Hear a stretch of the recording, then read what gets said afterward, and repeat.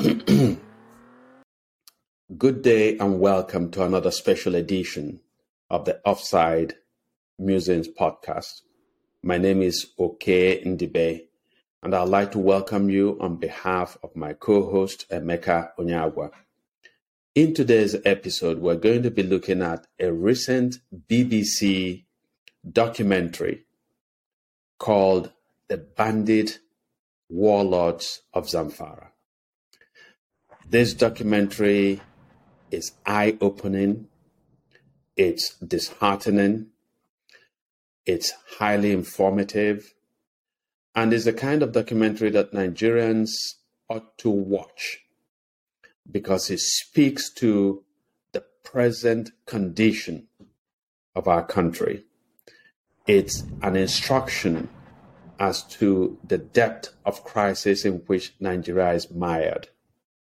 So, without much ado, I'd like to welcome you and hang on, and I'll bring in my co-host and we'll begin. He and I have watched this documentary, and we simply think that more and more Nigerians need to see it.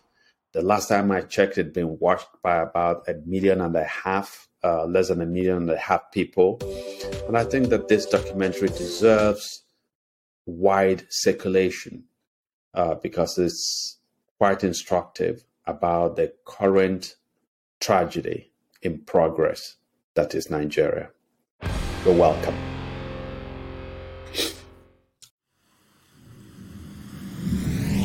You remember, we've actually mentioned this documentary by the BBC a few times glancingly in previous podcasts.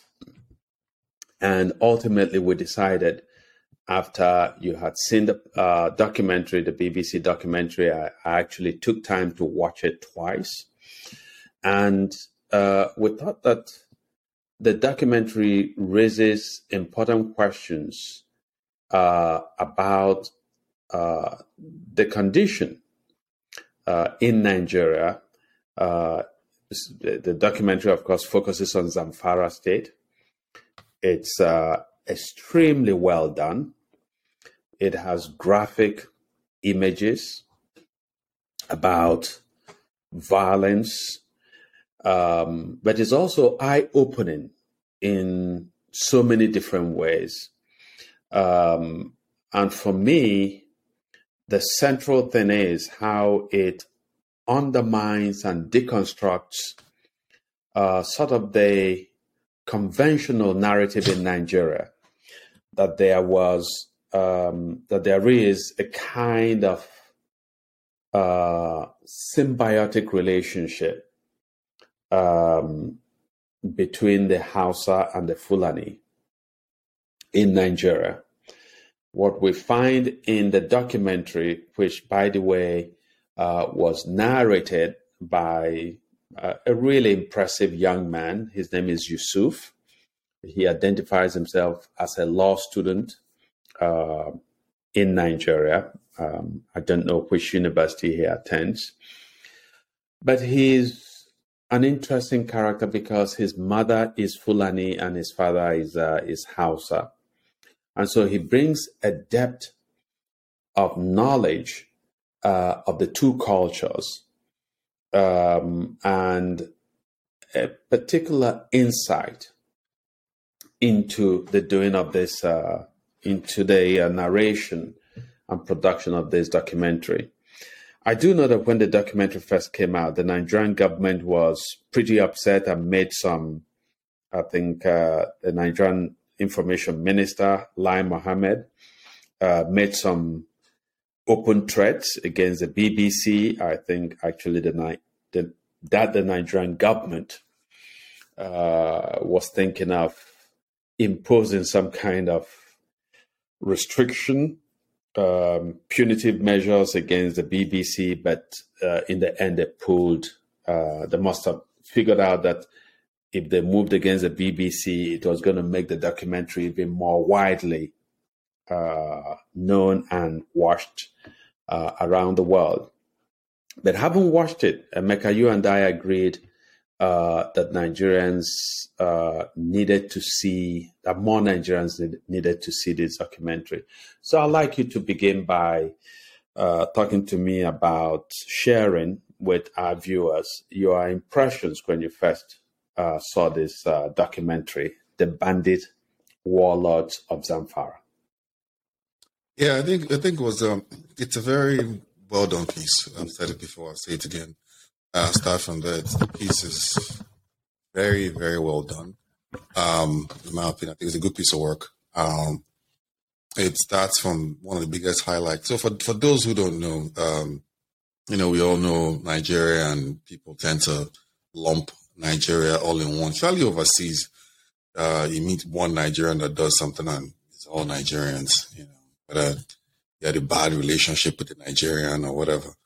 But Nigeria is a very diverse country. I think that should be obvious even to matter your intellect. But the key thing here is not just a country of 371 languages counted by the linguists.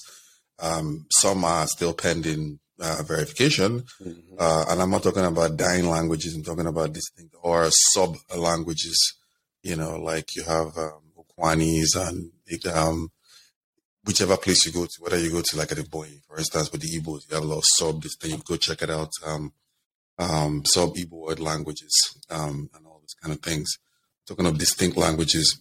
But the key thing here about this documentary, if we're going to get into this, is you have a North and you have a South. Typically, people in the South tend to look at people in the North as all Northerners. So once you you take up a map of Nigeria, you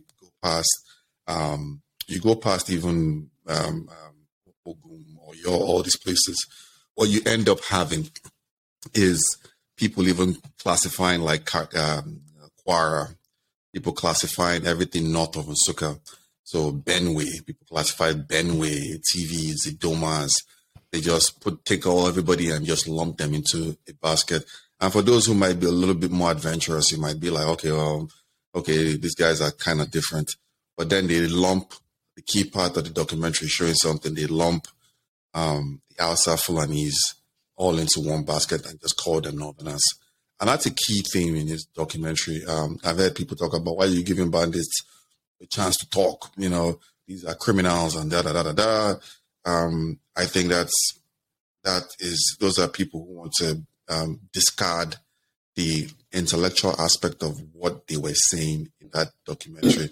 And one of the key things you'd see even the bandits saying is that they themselves felt marginalized. They felt Fulanis don't get any position. It's not my words.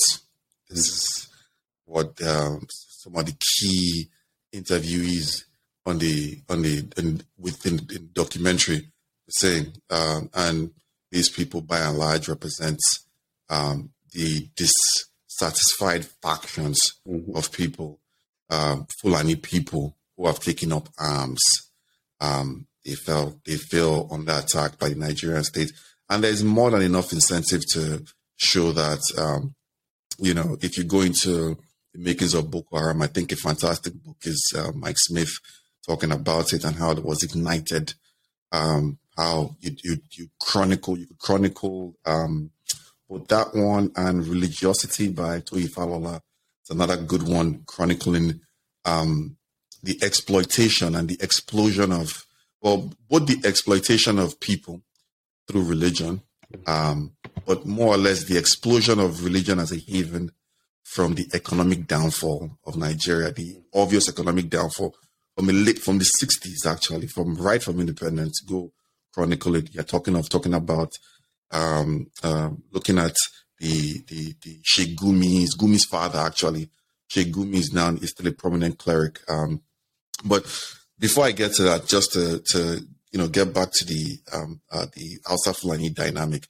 So when you look at the Hausa Fulani dynamic, it go back to the Hausa states who get conquered by Dan Fodio in the early 1800s, and they install Fulani leaders in these places. And the Fulanis within Nigeria, for the most part, don't trace their lineage to Nigeria, as best we know. So a lot of them, you go back even farther in history, trace their lineage to Tuaregs and all that.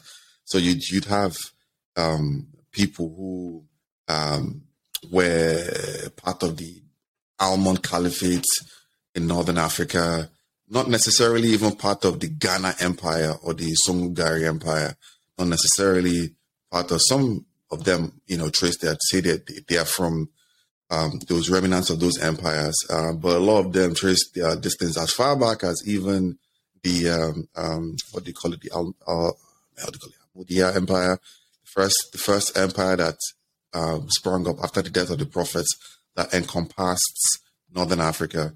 So you have the what's called the Berber tribes and so on and so forth. Not to get too technical about it, but large, by and distant, they become entrenched in Nigeria, in these areas, in these communities in the 1800s. And you see that tension between the larger, and they swallowed up what was the 7 Hausa states and all that. But the Hausas are way more in number than the Fulanis. Even with the continuous influx of water, they are way more in number. And this documentary shows the continuous clash that has existed, even before Danfodio continued. Danfodio, you'd see the Fulanis feel like they don't have places to get their cattle, which, it might sound mundane to a lot of people, but for a pastoral, nomadic ethnic group, it's a big deal for them. They feel the Hausas have all to say, and the Hausas feel, by and large, like, one, they're under attack. Two, these people attacking them don't have origins in these places. And they seem to, if you point to the top of the power structure in most of these states currently, it's not the Hausas that rule. But the Fulanis themselves don't see those rulers as representing them. So it's this very, I know it's a little bit distant, but it's this very convoluted dynamic that we, see playing itself out in the narration by these key people representing different factions, talking about really, by and large, representing different groups. So that's a key thing to start with for me in this documentary. It shows that you need to uncouple this Iowa or Northern or whatever it is. You need to uncouple that mindset and then take a look at some of the things that are happening there. And when you take a look at it, everybody on the ground feels 100% disenfranchised, whether you feel they belong there or not. So absolutely. I think that you've done an excellent job of unpacking some of the critical issues that are raised by this documentary. That's why I say that this is eye-opening. And that's why I think that more and more Nigerians would benefit from watching this, because it situates the Nigeria's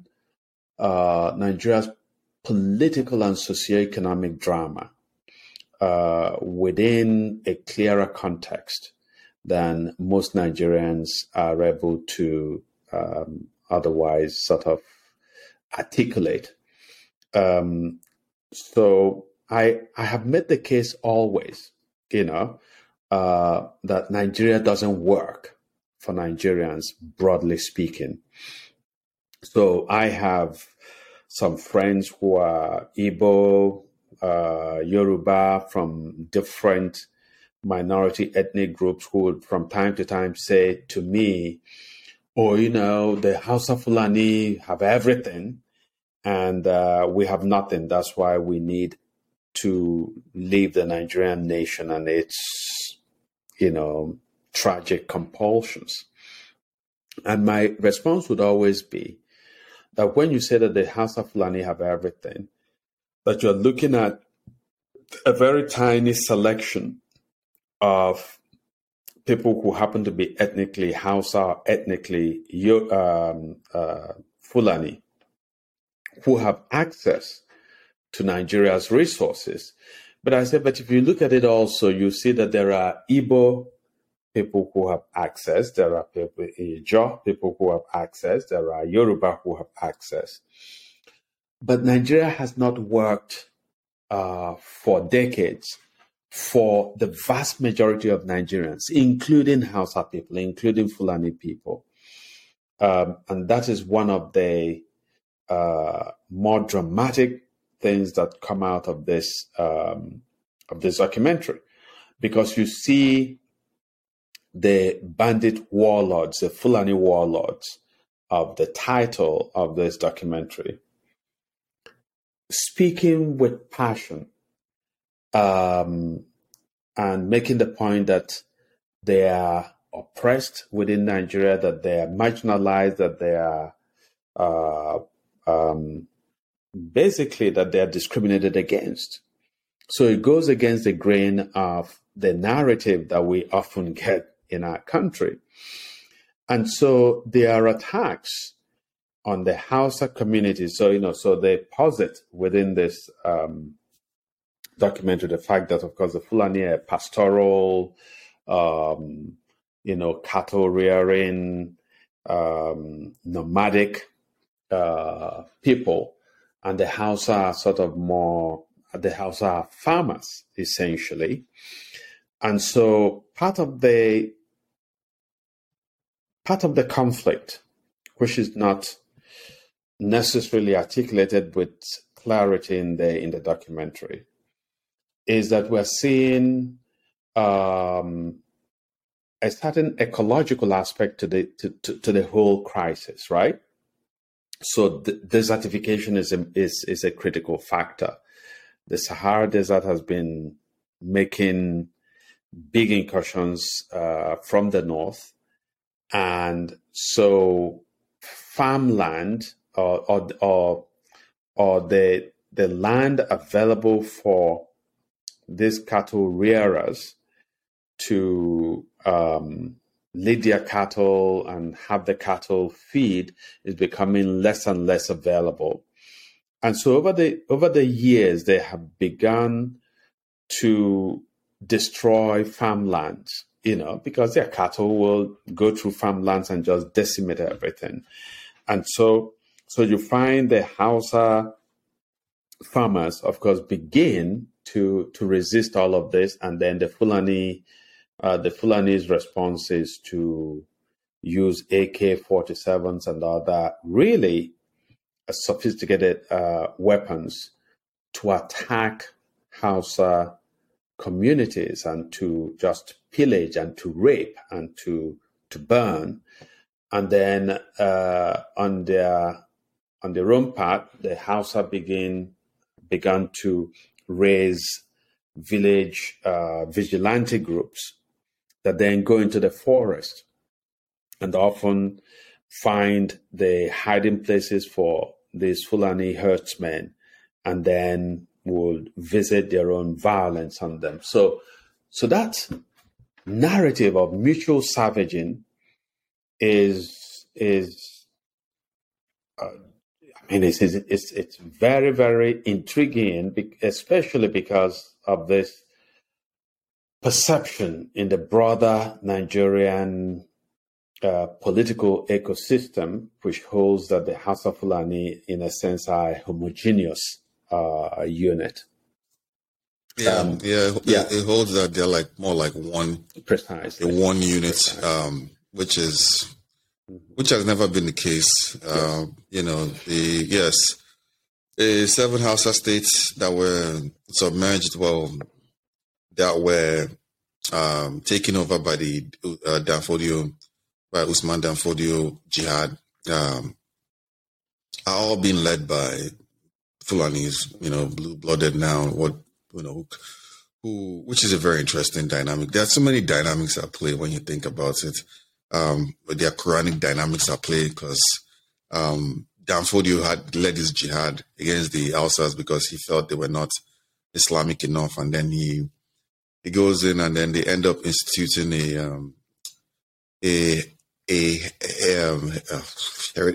hereditary monarchy, which is the biggest. If you go back right from the Umayyad back in 1640, the first revolts that end up happening in North Africa was always based on this conversation that Islam shouldn't, Islam doesn't have hereditary, the same kind of conversations you have against those who hate what you now have in places like Arabia, where you have a heritage, which is essentially that battle between Saudi Arabia and part of that battle between Saudi Arabia and Iran, where the Iranians don't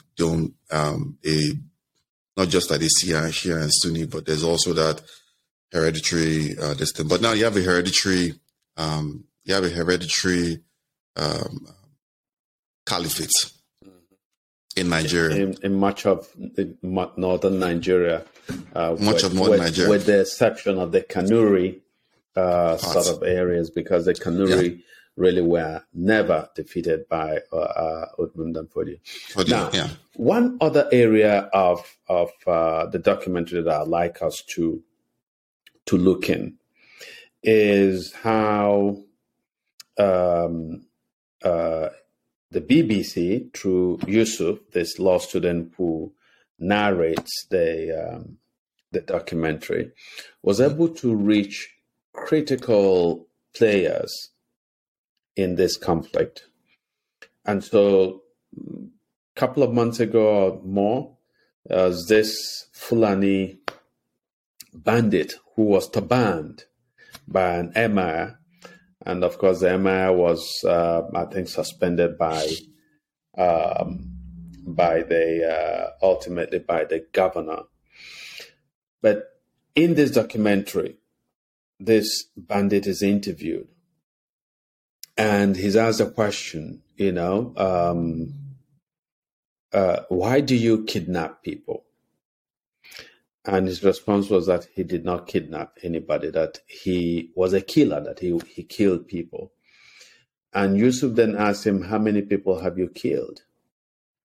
And he said, basically, I can't count the number of people I've killed. He says he's killed a bunch of Hausa vigilante, and that he could not, that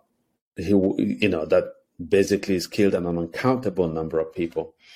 So what's strange for me, part of what's strange about this is, as we noted at the time, when I believe his name is Alero or something, or that's a name he's known by, that on the occasion when the emir turbaned him, that this self-confessed murderer, who said, by the way, that his followers, the people that he commands were the ones doing the kidnapping, but that he himself just kills people, right? So I don't know whether he felt that to kill was a more civilized thing to do than his followers who would kidnap. Yeah. But it's interesting that there is actually a bounty on his head issued by the Nigerian law enforcement, and that this guy would be turbaned by an emir in Zamfara state.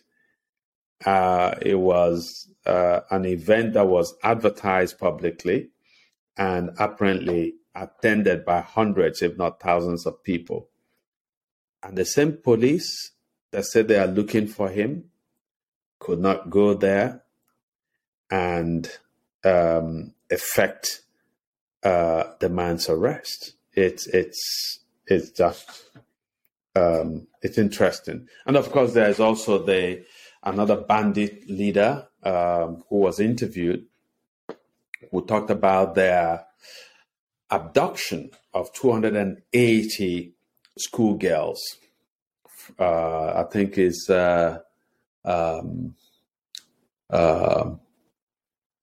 Jengebe school, that were in school in Jengebe.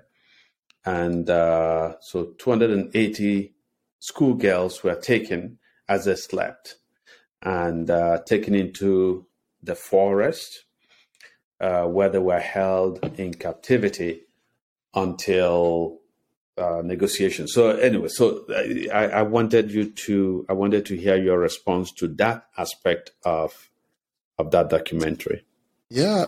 So you'd also have to look at the if you'd have to go back to and take a look at a good critical point is to understand how what we know today as what today is the flavor of the flavor of that word Boko Haram.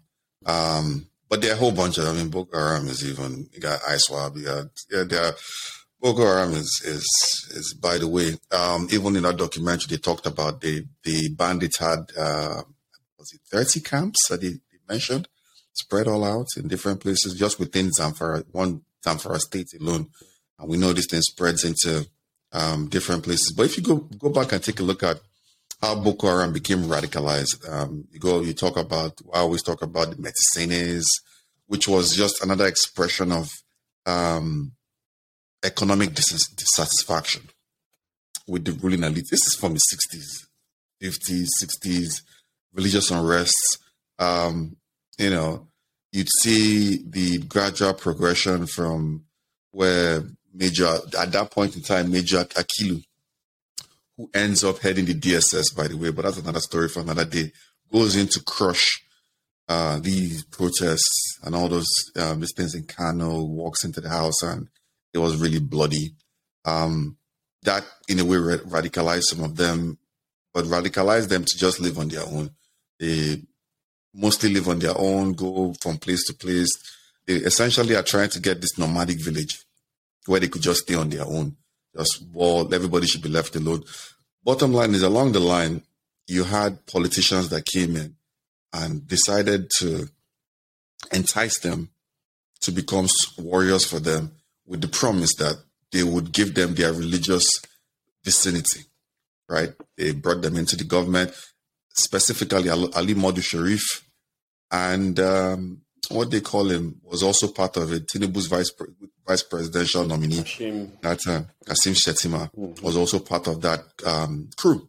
So they bring them in. At the point in time, Mohammed Yusuf that gets executed by this thing, his uncle and this thing. They were all, even he himself, they all had official roles in the government. In fact, at the point in time, his uncle, I believe, was a commissioner for in the state government but this was in Boronu, by the way, not even in Zamfara.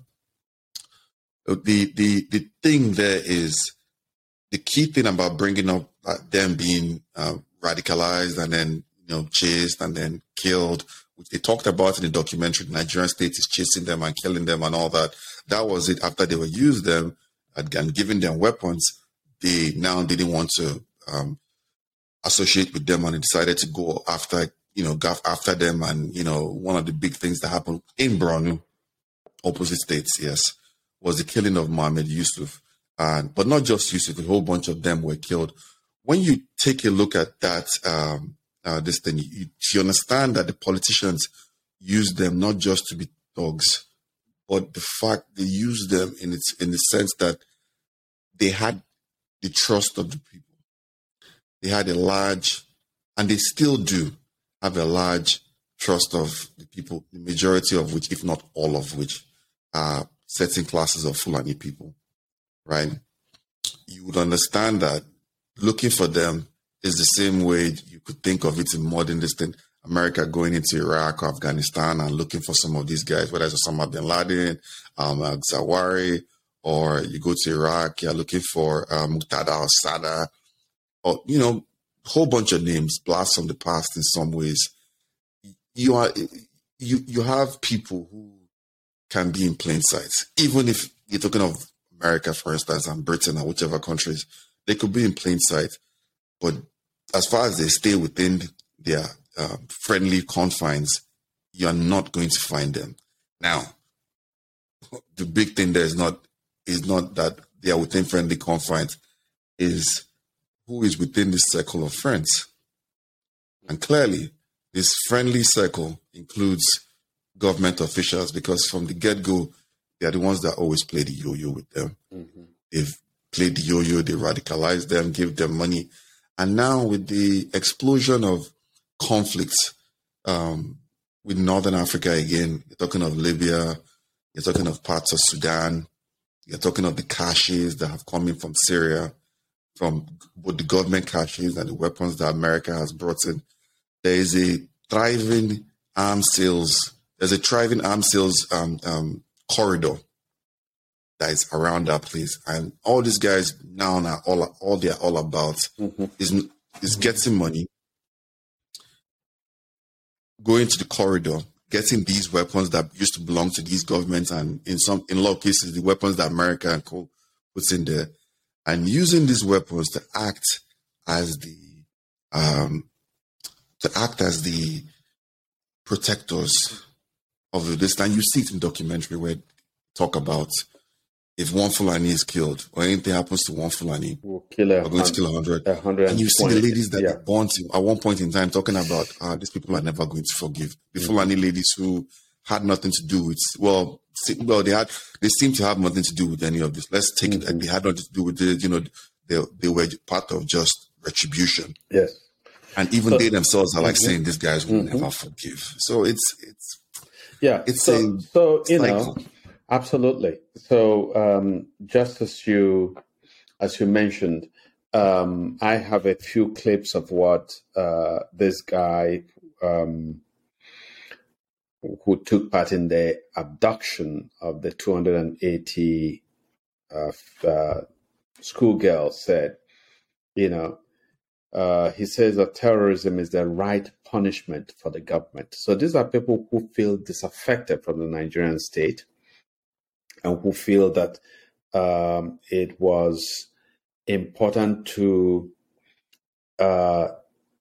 respond to the government that they see as violent with violence of their own. So he said that the abduction of the girls is tied to terrorism, and that terrorism is the right punishment for the government, not for the people that they are holding, which you would imagine that from the point of view of the girls who were abducted and of their families, this was punishment. The terrorism was directed at them, but these terrorists felt that they were directing the violence or their terrorism at the government. And he says the right way to teach them, the government, that they are wrong. And then he said he felt no guilt at all for what he did. And he says, all we know is we inflicted disgrace on the government. We inflicted disgrace on the government. It's interesting because throughout the documentary, you get a clash between government narrative and the memory of the community, which I trust far more. So there's this Hausa community that was attacked. And the elders of that community took the BBC to the grounds where the victims of that attack were buried. And they said that the government had issued a statement saying that 50-something people were killed, I think 58. But the community said that more than 200 were killed. And they pointed to mass graves. They said 15 people were buried in this grave and 20 in that grave. And so they pointed to different graves. So this is a familiar story in Nigeria where needless violence is inflicted on Nigerians. People die needlessly, and the government comes out, maybe a certain number of people die. And the government of Nigeria always has this attitude that if 200 people die and we say that only 58 died, that somehow it reduces the gravity of the government's failure to protect lives and property. So for me, if 58 Nigerians died who should not have died, even if one Nigerian dies who should not have died, it's already an indictment on the incompetence and the disaster, and that is the government. That is because the government's mission, any government worth its salt, its minimum mission is to protect the lives and property of its citizens. But then this guy who abducted, whose group abducted 280 girls, also undermined the government's account in another area. So the governments in Nigeria, both the federal government as well as state governments, would often say that victims of abductions were released by their kidnappers without the payment of ransom. And here is this warlord, bandit warlord, saying that initially they had demanded 300 million from the government of Zamfara to release the 280 girls. That in the end they settled on 60 million. And so Yusuf said to him, "You saw 60 million naira?" And the guy said, "Yes." And the next question was, "What did you use the money for?" And he said, "We went and bought more arms, more weapons." And he in fact said, "Oh, if we had time, I could go and get some of those weapons so that you'll see." So that what's the picture here is that terrorism in Nigeria then becomes self-reproducing because the terrorists use the weapons they have to commit violence against Nigerians, including the violence of kidnaps and of abductions. The governments or private, there's a situation where a woman was speaking about being abducted from their families and they had to sell their farmlands and so on to meet the 3 million naira that the abductors had asked for. And they had left their home thereafter and they were now staying as refugees in a settlement in a different community. So you find a situation where law enforcement has failed in Zamfara state, in much of the Northeast, indeed throughout Nigeria. People are abducted on highways. The abductors then get money in terms of ransom. They go and buy more weapons, so they're able to inflict greater violence and greater acts of terror on more and more a widening circle of victims. So it's interesting on so many level. And this guy, the bandit whose group abducted the Jengebe schoolgirls, says in the interview that kidnapping, it has become a business. So we bought weapons. So guns and so on become weapons for the carrying out of this business. And it's the Nigerian state we want to emphasize. It's the Nigerian state that has produced the social conditions for criminality to thrive in Nigeria. And it's the Nigerian state that is ultimately failing to play its role, its legitimate role as an enforcer of laws. And once the state abdicates its responsibility to protect citizens from unwarranted attacks, then what happens is, again, in the documentary, this is a trope that comes up again and again. So citizens then take to self-help. They go look for their own guns, they protect themselves, and in protecting themselves, they ultimately inflict violence, even on innocent people. Yeah, it's true. It's now a self-sustaining venture that still has an ideological bent. People who believe that they are being marginalized. Mm-hmm. It's funny. The rest of Nigeria looks. By the way, I mean, there is a point where people talked about, this is tribal. One of the Fulani leaders said, yes, it's tribal. He says the Fulani attack innocent people. Then the Hausa and their reprisals attack innocent Fulani. And he said, all the crime that you commit to merit attack is simply to belong to an ethnic group. So if it is Fulani who have set out to do the attacks, they are targeting Hausa people. But also there are moments in the documentary where the Fulani would also attack fellow Fulani and vice versa. Yeah. It's a self-sustaining cycle. There are people who, as far as they're concerned, the narrative for them is that they are highly marginalized and highly disrespected. Then the rest of Nigeria will talk about how the Fulanis are in power, whether it's in the north, in parts like that, in other parts where you have other ethnic groups where they are creating emirates and creating emirs, right? But to them, the people don't represent them, don't care for them.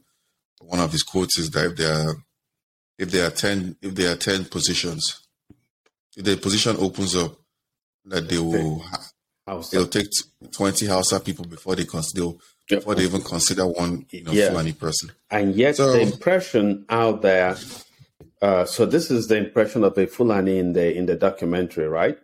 And yet the impression that, I know that a lot of my Igbo friends will tell you that every position goes to the Hausa Fulani, So that sort of conflation of the two Hausa Fulani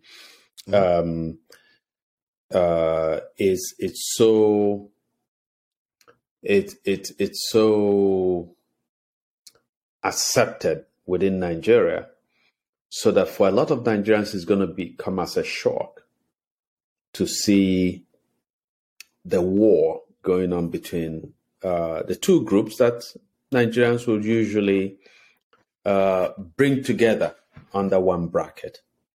Yeah, well, we bring it together under one bracket because of collective ignorance, which is largely due to the failure of the educational system, taken out of history in schools. So, no matter how you explain it to people, you're still going to have large swaths of people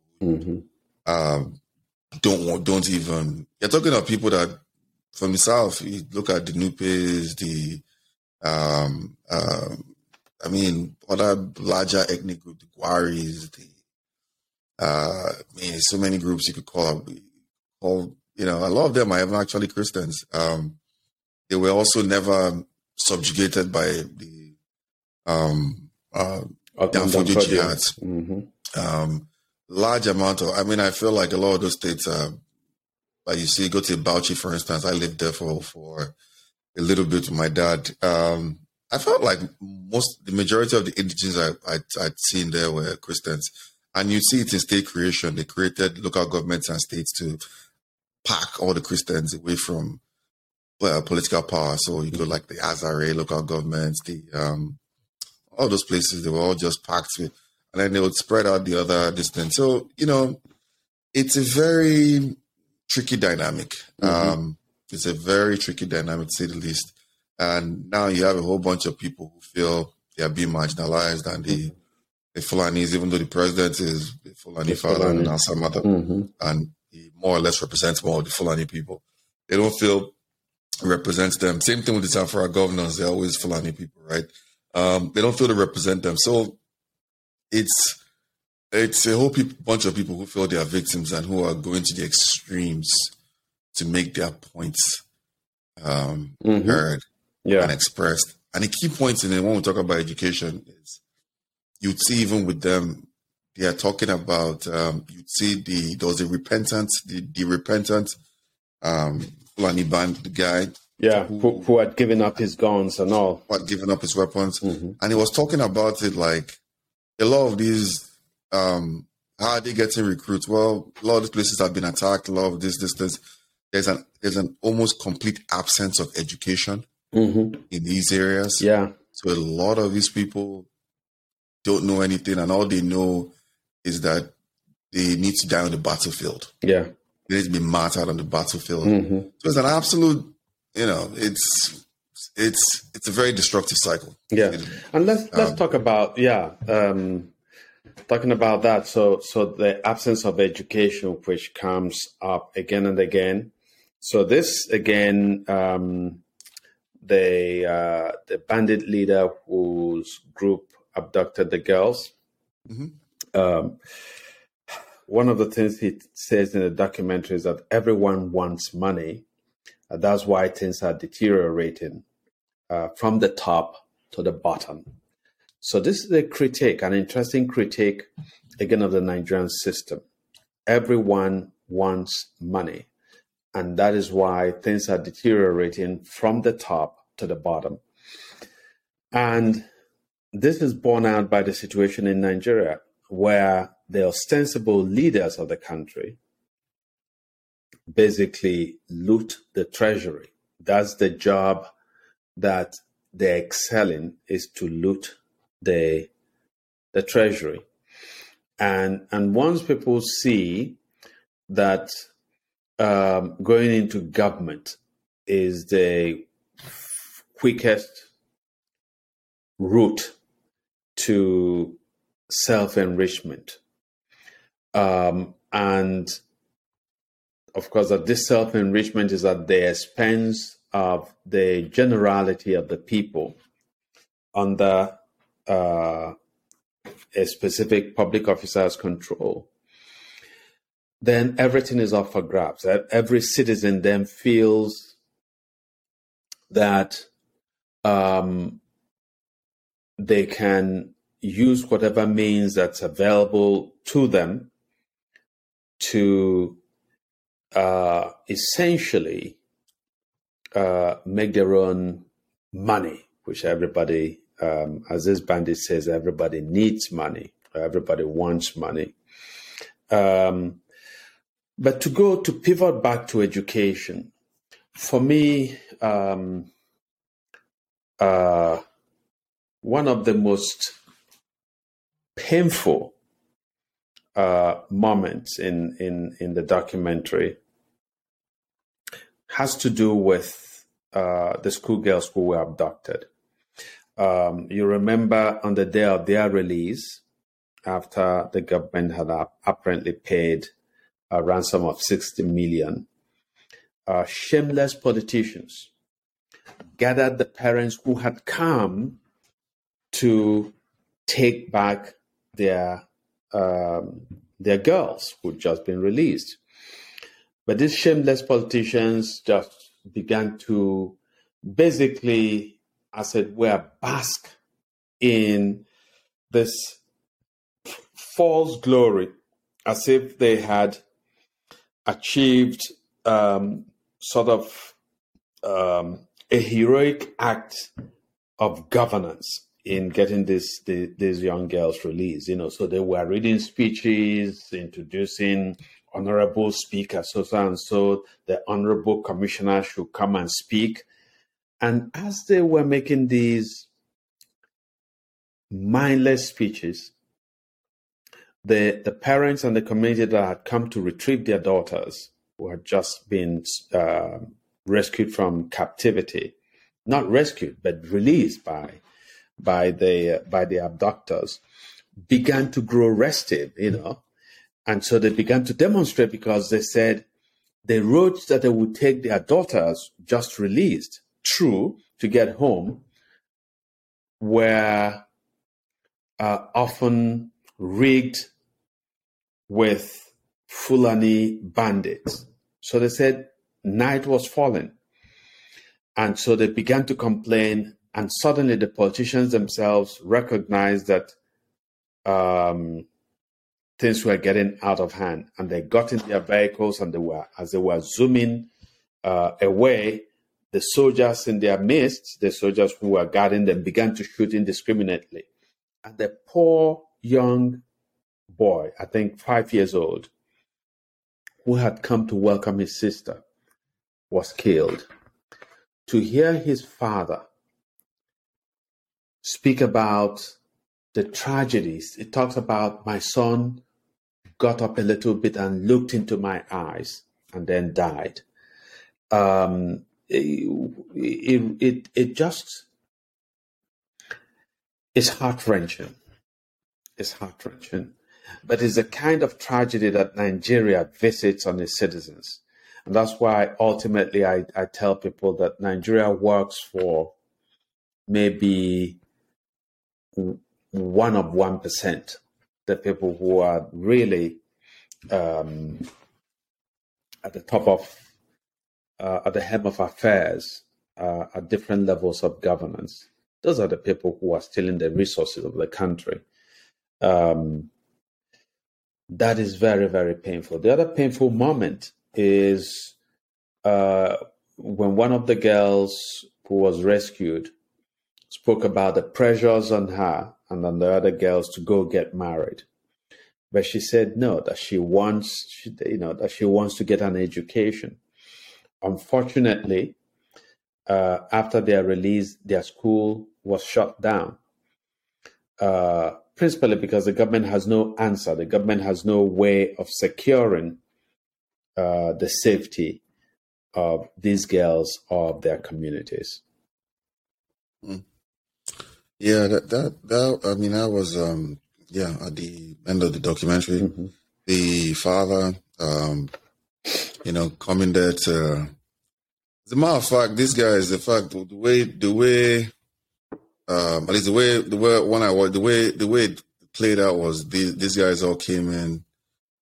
Everybody wanted their moment of fame and all that, and they sat down and they got to 6 p.m. Mm-hmm. and they all, especially the government, all realized like, oh, we all have to get home because we can't be on the roads late. Mm-hmm. And they all started trying to rush out of the place. Mm-hmm. And these were the guys that, one, are in charge of keeping the ball largely, keeping this place safe. That tells you something, doesn't it?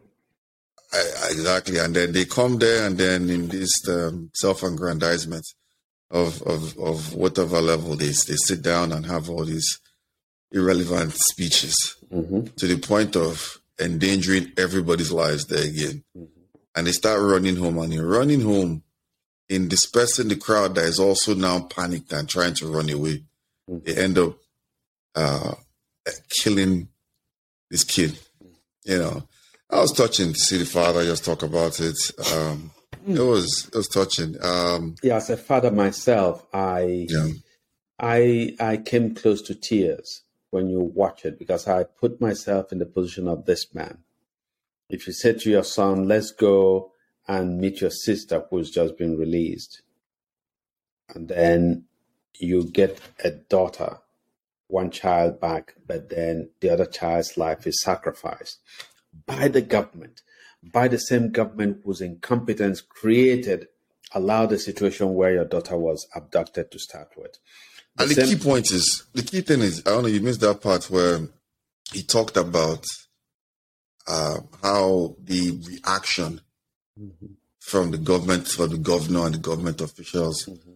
I mean, to paraphrase it, you should go watch it yourself if you haven't watched it, but to paraphrase it, it felt like a certain level of condescension. Yeah. Okay. Yeah. But, who are you and who is this your son, by the way? Yeah, So there's an absolute indifference. A man is facing the most tragic event, perhaps, of his life. But the government that caused that tragedy. That he has no recourse. This man has no recourse. It's not like he could go to court, sue the government. Basically, he's on his own, to his own with his grief. The government he could sue the government, but. Yeah, who is going to, how is he going to find the resources to pay a lawyer? And if you pay the lawyer, if you pay precisely, the case stays in court for years, the government has all the money. Even if the case ends and the judge awards you money, first of all, when you lose your child, no amount of money is enough compensation, right? The life of a child is priceless. But even if the government were asked by a judge to pay you a certain amount of money, You will never get that money. Nobody collects a judgment in Nigeria. I have a friend who sued the government, has a judgment of 50 million. He has no recourse. No recourse. So it's only if you have a friend within the government who decides to pay you.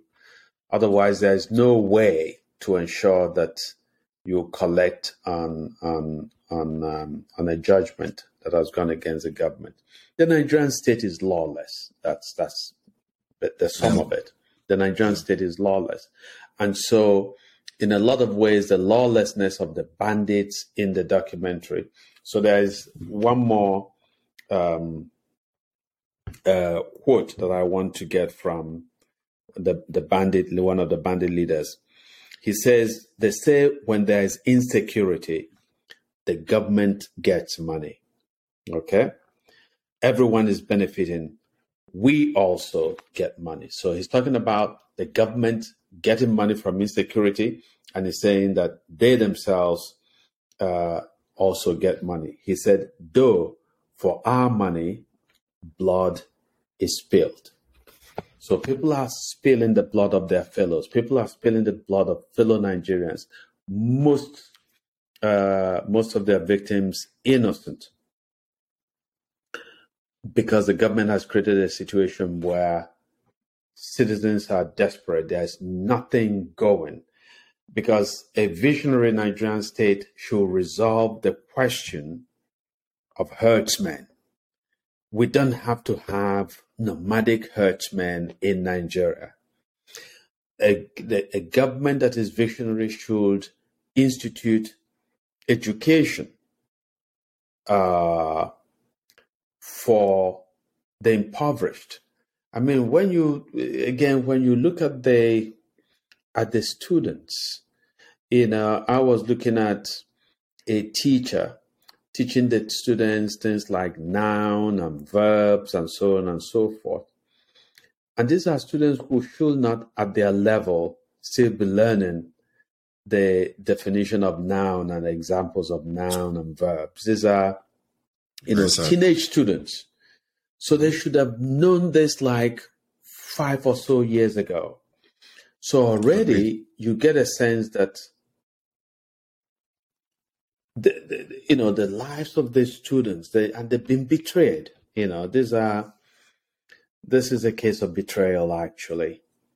Yeah. It's crazy. You talked about the girls talking about getting married and stuff. Yeah. I mean, in a way, you might say societal, but in another way, it's just law of numbers, the way people get killed there and the way things happen. Mm-hmm. It's just like, look, man, we can't take chances, just go.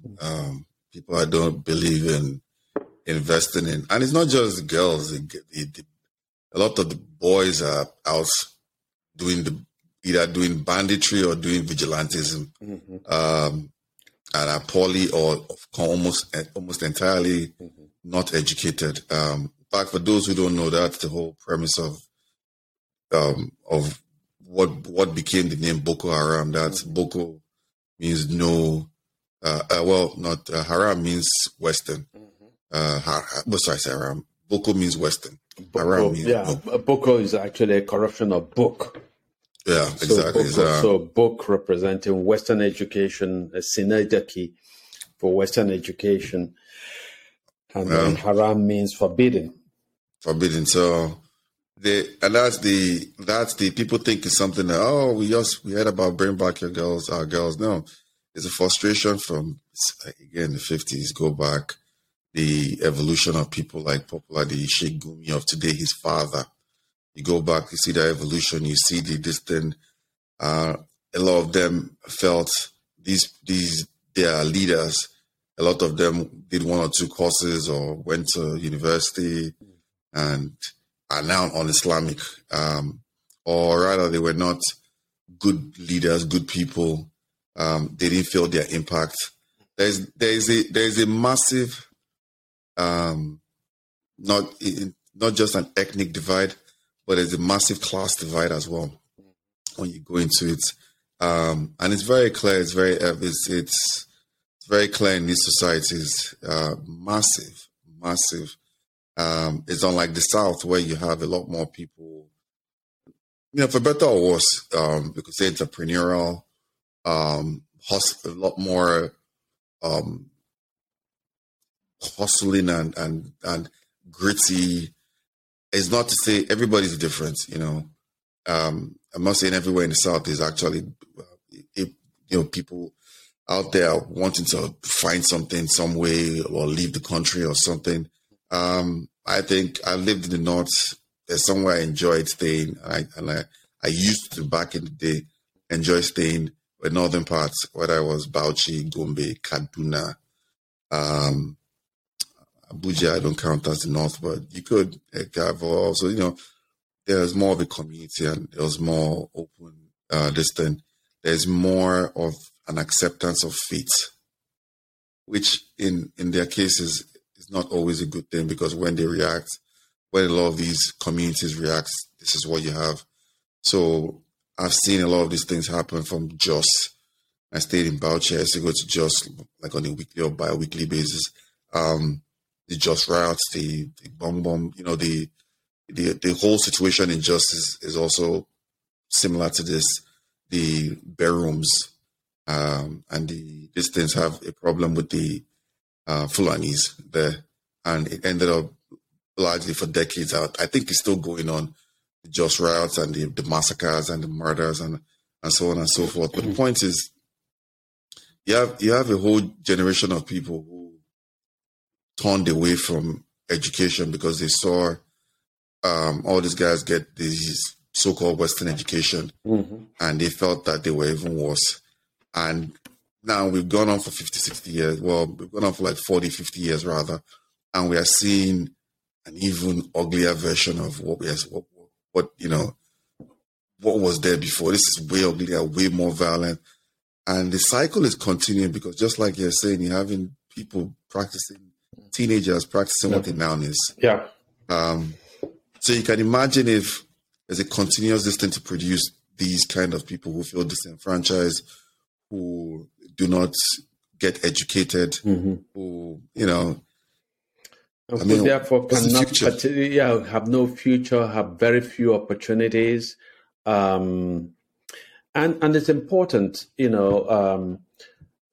to emphasize, as we sort of round up and so on, that the tragedy. So this BBC documentary gives us sort of a vignette of the Nigerian tragedy, located in a particular place. That, as the documentary says, more than 1 million people have been displaced in this area covered by the documentary. But every space in Nigeria participates in this experience of tragedy and of dysfunction, okay, to a greater or lesser degree. So it's a matter of degree, right? But Nigeria as a whole is a tragedy in progress. People who travel from, say, Lagos to Kwara, or Lagos to Onitsha, or from Onitsha to Port Harcourt, Onitsha to Owerri, Onitsha to Enugu. There is hardly now any guarantees that you can ply Nigerian roads and be certain that you're going to get to your destination. The roads are bad, so you face the prospects of accidents. But more than the roads, there is just the fact that a lot of kidnappers have staked out positions along different highways in Nigeria to take people. I mean, there is a kind of meme that I saw recently where it says the price of flights in Nigeria have risen to 150,000 naira or something. And he said the cost of traveling by road 10 to 30 million. Of course, talking about kidnappings. If you are kidnapped, this is the kind of ransom that would be demanded.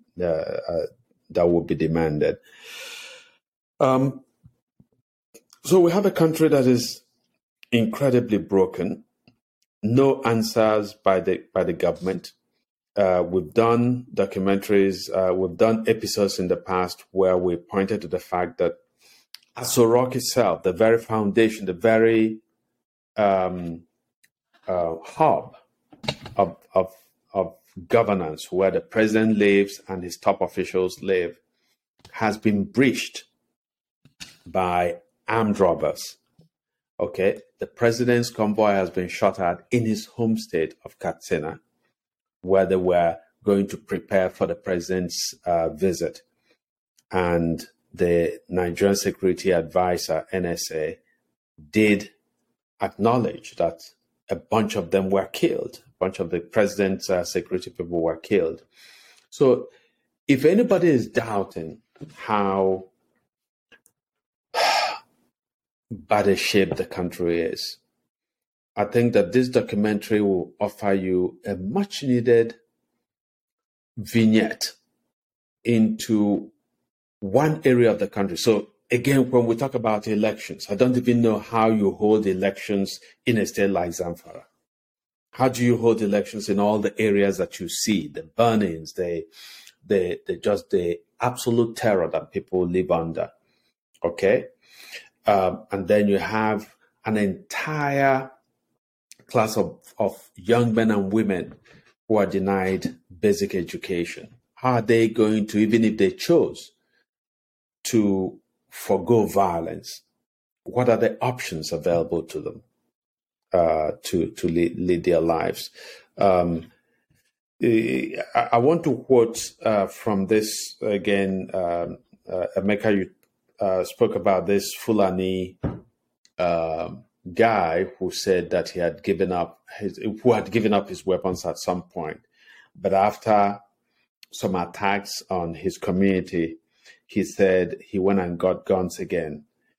And he's the one who talked about that an Hausa person kills an innocent Fulani and that an innocent Fulani kills an innocent Hausa. I mean, a Fulani kills an innocent Hausa. And he says, I didn't pick up arms again to hurt anyone. I bought guns again to protect myself. He's bought guns again because the Nigerian government, the Nigerian security apparatus, has abdicated its responsibility to protect him and to protect other Nigerians in his space. And the most powerful and haunting conclusion to the documentary was actually uttered by this same guy. And it simply says, the end of the story is injustice. So meaning that at its core, when you distill the tragedy of what's going on in Zamfara, that it is rooted in injustice. And therefore the solution is justice. And it's justice that will start by a recognition at the highest levels of governance in Nigeria that we have failed Nigerians, and that a small, tiny minority of the country's leadership has not only failed to provide basic leadership, but has indeed acted in ways that have ruined both the present as well as imperiled the future of Nigeria. Emeka, I don't know if you have any closing words.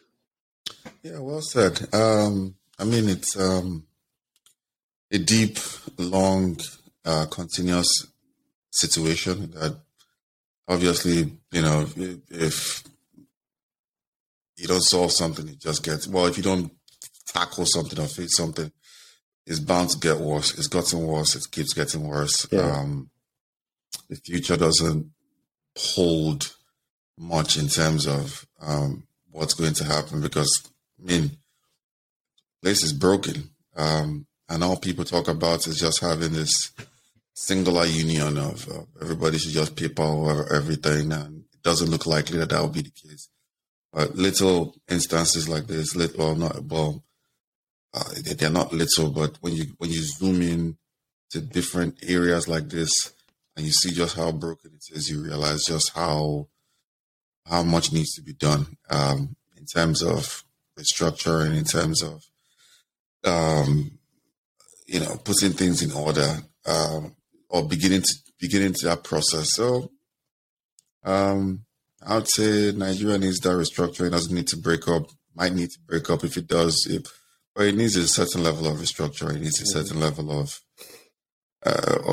some serious surgical, political repair from the political angle. So if not, if you go back and take a look at it, like I said, read that book, The Origins of Boko Haram, you realize just how anybody wanting you to believe that this started in the last 10, 15 years is not being genuine about it. So, but yes, it's stuff that we would keep shining a light on, and hopefully, more people see how serious these things are, and people are able to go out there and support, and